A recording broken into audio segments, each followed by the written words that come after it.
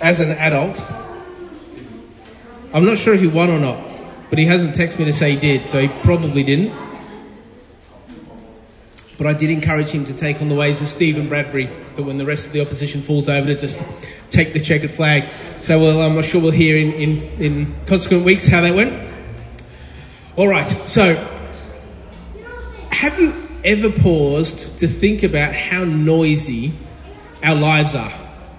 I mean, we just had a good flavour, right? I mean, you have kids, you think, oh my gosh, my life is so noisy. Not just with sound outside, but sound internally. You know, we receive, the average Australian receives between 4 and 10,000 advertising messages per day. Per day. I have no idea how they work that out.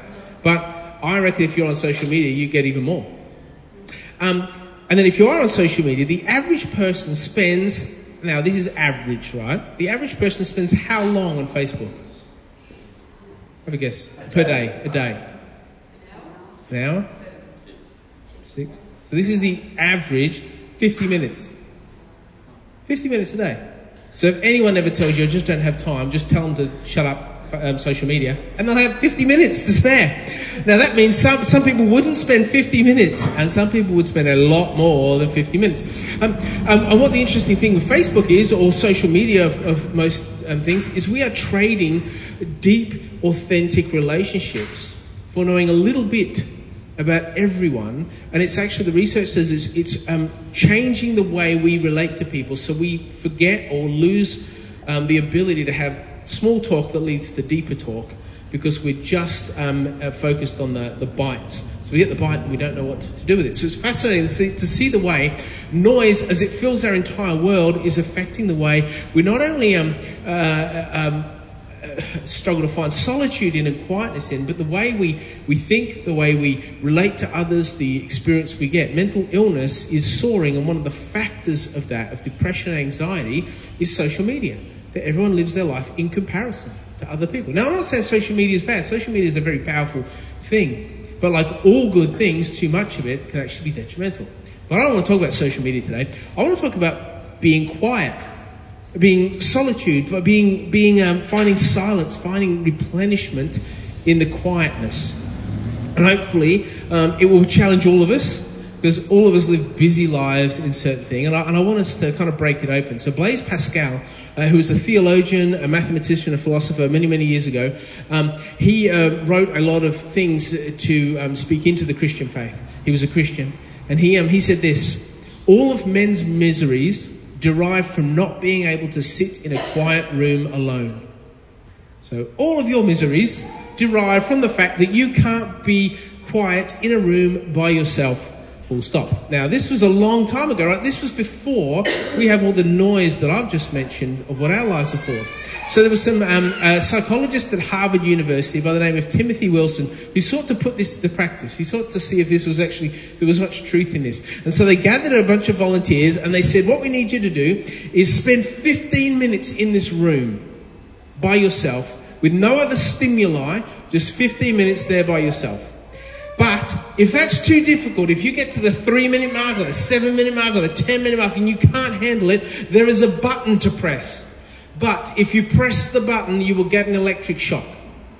So the experiment will be over. You'll be rescued from time by yourself. But if you hit the button, you'll get an electric shock. And so they did this. And they pushed all these people through. 20% of participants hit the red button.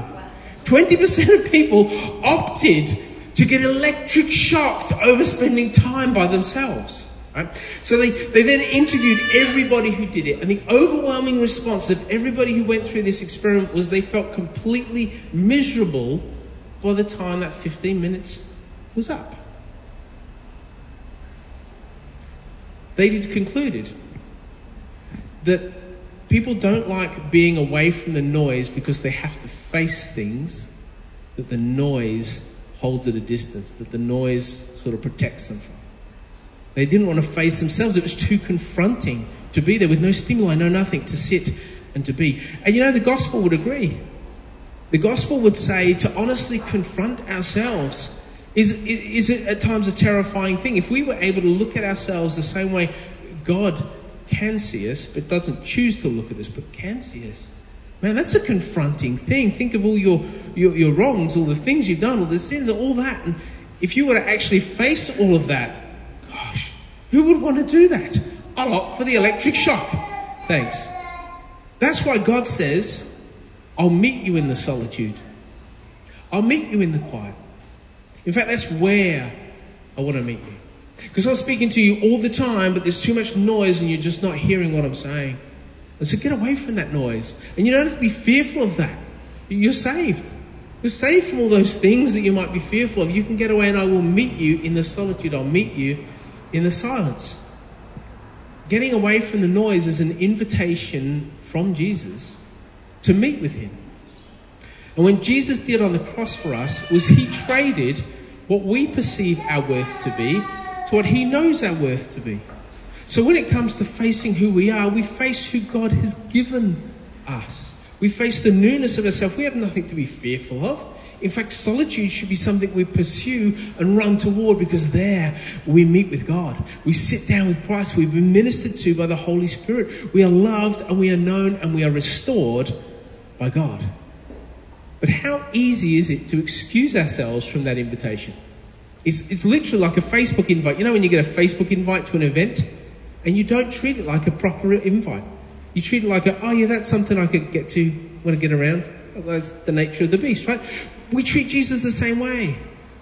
He invites us into being with him and to be in solitude with him and prayer and living in him. And we go, I should get to that. Yeah, that'd be a good thing to do. I'll just see if I'm free there or there, or if it comes to mind. And as a result, we can blame everything. We can go, well, you've heard how many advertising messages I get. I'm distracted. My attention span is useless. I can't spend any time with God. I live in a world where I'm so dependent on my phone that I don't like it, but that's where I'm drawn into. It's very difficult to have time away from those things. We can blame our busy lifestyles, our crazy families, our energy levels, our hectic work demands. But we're dealing with the same thing that every generation that has ever lived has dealt with. Yeah, it's a different form. It's a different flavour. It might be another notch higher on the volume level. But the question we have to answer is, how do we withdraw from the noise to be with God? How do we each do that? How do we take it seriously? So important is the place of solitude and silence and retreat and quiet, that it was actually the foundation of Jesus' ministry. If you read the first couple of chapters in any of the Gospels, you'll find that Jesus started his ministry, or just before his ministry started. Do you know what happened to him? A couple of significant things. What happened? Fasted. He went into the wilderness. He went where there was nobody else. So Matthew 4:1 says, then Jesus was led by the Spirit into the wilderness to be tempted by the devil. Luke says in the Greek that Jesus was driven out by the Spirit. I like that. It's like, it wasn't just all Jesus' will. The Spirit is like, get out there now. The Spirit of God compelled Jesus to flee from all the noise to discover something in the wilderness that he couldn't find anywhere else. So how long since you visited the wilderness? How long? Not necessarily the actual wilderness. I mean, good on you. If you've gone to the bush, that's epic. There's a couple of you gone camping recently, that's fantastic. I hope that part of that experience was, no noise, some solitude. Here's where God is. But how long since we've taken seriously, I need to bask in solitude? How do we do that? See, we've fallen asleep because of the humdrum of the cultural demands, and we've slept through meeting with God. It's like we hit the snooze button. I know I should do that, but in later, in a minute. I'll do it tomorrow. I'll do it next week. Snooze, snooze, snooze. See, Jesus comes out of the wilderness, 40 days, by himself. Spiritual warfare comes out of that, is tended to by the angels. He recovers, and he's thrust into the noise. He jumps straight into the noise. His first challenge in Luke is to preach. So he goes to the synagogue. He preaches the shortest but most powerful sermon of all time. Just quotes Isaiah and sits down, and everyone's like, wow, that's amazing. Wish I could do that. Then he comes out of that. He heals a demon-possessed man. Now, I'm not sure if you've ever been in that situation, but it's quite stressful, right, when you're confronted. So he's having a big day. And then he goes and helps Simon's mother-in-law, who has a life-threatening fever. So he goes and heals her. And then it says, it's all the same day. It says, at sunset, the crowds start coming to him and bringing to him their sick and those who are in need of healing and those who are possessed. And he's at sunset, the day is done. And that's when his work continues on, and the crowds are swarming. And Luke 4, still in Luke 4, and it says, at daybreak the next day, Jesus went out to a solitary place. He'd just been in the desert for 40 days. And what does he do? He goes straight back to a solitary place. And you just imagine this, finally, God, alone with you, free from this other stuff. Right from the start of Jesus' ministry, he sought escape from the noise. He sought to turn down the volume so he could hear God's voice. Didn't last long. Verse 43, next verse. The people were looking for him, and when they came to where he was, they hunted him down in his solitary place. They tried to keep him from leaving them and going to a different place. So they noticed Jesus had left. They hunted him down in his solitary place, and they tried to remove him from that back to their needs. You ever feel hunted down by things when you're in your solitary place? You're sitting there like, I finally got some time, and oh man, I'm worried about that. This relationship is messy, it's not working. That's just, I feel anxious about this situation. How are we going to get more money? How does that work out? What am I supposed to do with my life? It's almost like these things hunt us down in our solitary places. That's what happens. It's what happened to Jesus. So what does Jesus say? Jesus hits it head on. He stops them dead in their tracks, and he reiterates for them what's been renewed to him in his solitary time. So he's had a solitary time. They come and invade that, and he says, I must proclaim the good news of the kingdom of God to other towns also, because that is why I was sent. And he kept on preaching in the synagogues of Judea. So he moved from that place and went around.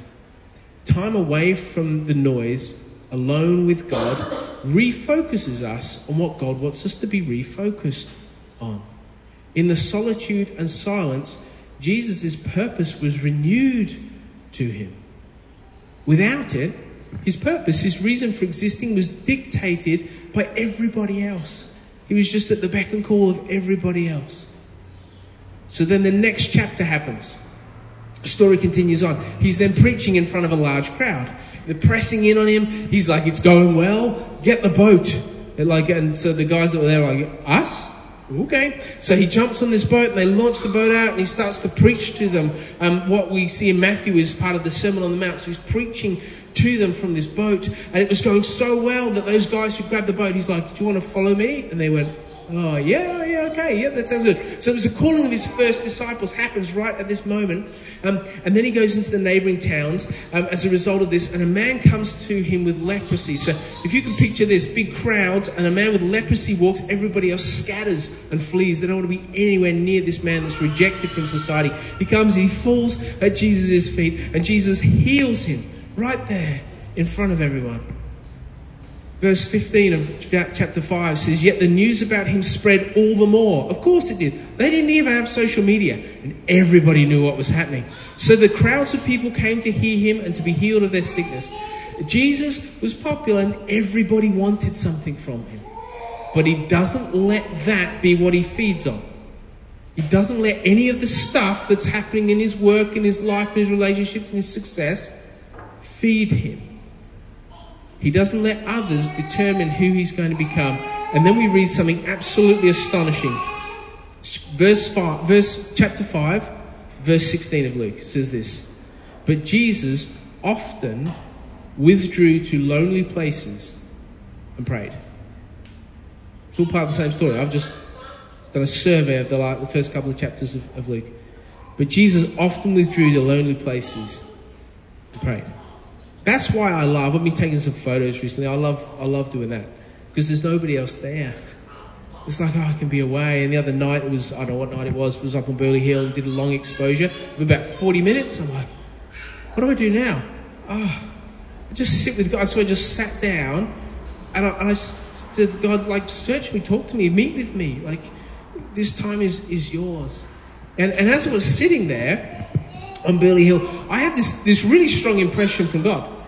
And God, this impression was this sort of, it wasn't an audible voice, but it was like, that is God speaking. And the question was this: what if you were to play offense in Burley and not defense? That question is driving me a little bit berserk right about now. What if you, village, me, us, were to play offense in Burley and not defense? Now, I don't want to speak on that today, but that comes out of this solitude with God. See, when I'm with God, I find myself going, I need to pray for those people who I love, who don't know Jesus, and so I'm praying for them. And I'm praying for you guys and the various needs that are part of our community. I'm asking God to just meet me where I am and heal and restore and build up and make me wiser and help me in those different ways. It's like sitting in his presence. And it's the only place we can truly be repaired. And it's not about being on a hill in Burley. It's got nothing to do with that. What your solitude in the space looks like is whatever it looks like. But it's when we deliberately step aside from ourselves and we step into God's realm. We say, okay, God, I've just put the pause button on everything else and I'm just going to be with you. And I've learned that I need to fight to make it happen. I need to fight to make it happen. It's been my case for forever. It never just seems easy. It never seems like, oh, great, I can easily spend this time with God. I've got to fight to make it happen. I never regret the action of doing that. But Jesus, he often withdrew to lonely places and prayed. If we look at that verse, there's not many words in it, but it starts with that word but. It's really interesting. But changes the direction of a story. The story goes along and then there's a but. It's like this, we're going in a different direction. And so when we withdraw, it changes the direction of our story. When we withdraw with God, it changes the direction of our story. It creates space for God to meet with us. But Jesus often withdrew to lonely places and prayed. And Jesus did it often. It wasn't just a one-off, really stressful day, but a crazy run at ministry and life. And, all right, I need a time out. This was a regular, often practice. It was a rhythm that Jesus lived. It was a rhythm that was so important that the biblical writers want us to understand the same rhythm, to know the same rhythm, to realize that we're not as busy as Jesus was, and yet we still can find replenishment in getting away from all the crazy stuff. Often. When it seems like things are stealing from us what God has given us to us, often withdraw to lonely places and pray. So when do you withdraw? What does your withdrawal look like? I've got a friend who on Friday nights, he comes in from work and he and his wife grab their phones and they turn their phone off and they leave it off till Sunday morning. They're mad. That's taking this stuff really seriously. Wow, that's challenging. I've got other friends who go, I'm going to have a fast from social media. I did this last year. I did a month off social media. It was so replenishing. It was so good. I had one person. See, we go, well, what will happen? Good things happen. Nothing bad happens. One person, like I told you guys that I wasn't doing it because that was important for communication. But one person outside of our group said was worried that I'd unfriended them and blocked them because I'd just vanished and they couldn't find me. So they called me. I'm like, no, what? No. And so we had a good chat and actually, deepen the relationship through a real conversation. So maybe that's something you have to do. But don't announce it to everyone. Don't make it don't increase the volume. Guess what I'm going to do? No, just do it. If there's a particular person or whatever that you need to tell, somebody from our team did it this week, and they texted me and said, I'm on Facebook for an extended period of time. If there's stuff I need to know, can you text me or let me know what it is? Absolutely. There's heaps of research says that your mental health will improve significantly if you take just 15 minutes a day to sit by yourself. It's not Christian research, this is secular research. Sit by yourself in the quiet. Your creativity sharpens, your problem-solving ability increases, your heart rate slows, your inner world calms. But so much more wonderful, incredible things take place when we realize I get to pray as well. This isn't just withdrawing from everything. This is withdrawing to God. I get to meet with my Maker. He gets to put me back together again. He gets to restore me and love me and tend to me. Don't shortchange yourself by fighting for solitude and forgetting to pray. It'd be the biggest rip-off you have. Use that time to meet with God. But Jesus often withdrew to lonely places and prayed. Jesus sought out the lonely places. He sought out the wilderness. He sought out places free of distraction that without the presence of God meeting him there would have felt very empty and very alone. So he went to these places where he's like, the desert, right, was not a pretty place. It wasn't a place you ever went, and yet he withdrew there because he knew God would meet him there. And so how do we do that? In the NIV, it says lonely places. In the English Standard Version, it says desolate places. And the New Living Translation says wilderness. The Bible is littered with stories of God meeting people in the wilderness and the desolate places and the lonely places and bringing amazing change to their lives and their circumstance. Imparting things to them that were so significant to the place that they're in, speaking words of hope and encouragement and peace. The wilderness is this beautiful place of spiritual replenishment, which we have been taught to fear and run away from. Stay in the noise, it's safe. Yet we often, when I think about wilderness, you think, I've had a wilderness experience. Like when things went really bad, when things were really tough, when I was really stressed or felt attacked or had nothing left or everything was falling apart, I had this wilderness experience and God met me there. And here's the fascinating thing. Jesus goes and seeks the wilderness. He doesn't wait for it to come to him.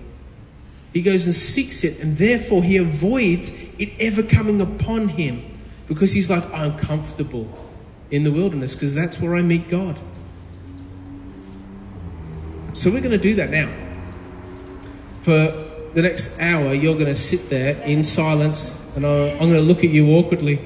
When I was thinking about this today, when I was a kid at school, my friends were always noisy and I always got blamed. And I had to write on the blackboard, silence is golden. So I think that's what put me off silence for forever. It's like, we are going to practice. We're not going to do what I just said. All right, so I would like to invite you from this moment for the next 15 plus my instruction, not to talk to anyone. Now, Liv, you can be excused with Charlie, but that's it. No talking to Chris. None of that stuff. I want us to go and find somewhere on the property. So you might want to sit on the grass out there, you might want to sit in your car, you might want to stay here. I dissuade you from going upstairs because it might not be the most effective time with God. You can go wherever you need to go and spend 15 minutes in solitude. 15 minutes is this gift we have. Nobody else is wanting anything from you. Don't look at your phone. If you have to turn your phone off or put it on flight mode or whatever, do that. And you will notice there'll be a heap of noise around you. You'll become but solitude is about the noise that's within. It's not the noise that's out there. So we can find places of solitude in very noisy places because it's the noise that rages in us. And if you're thinking, all right, but how do I survive 15 minutes? Like that is forever, especially if you're an extrovert. You're like, that's the worst. This is the worst day at church ever. So past, present, future.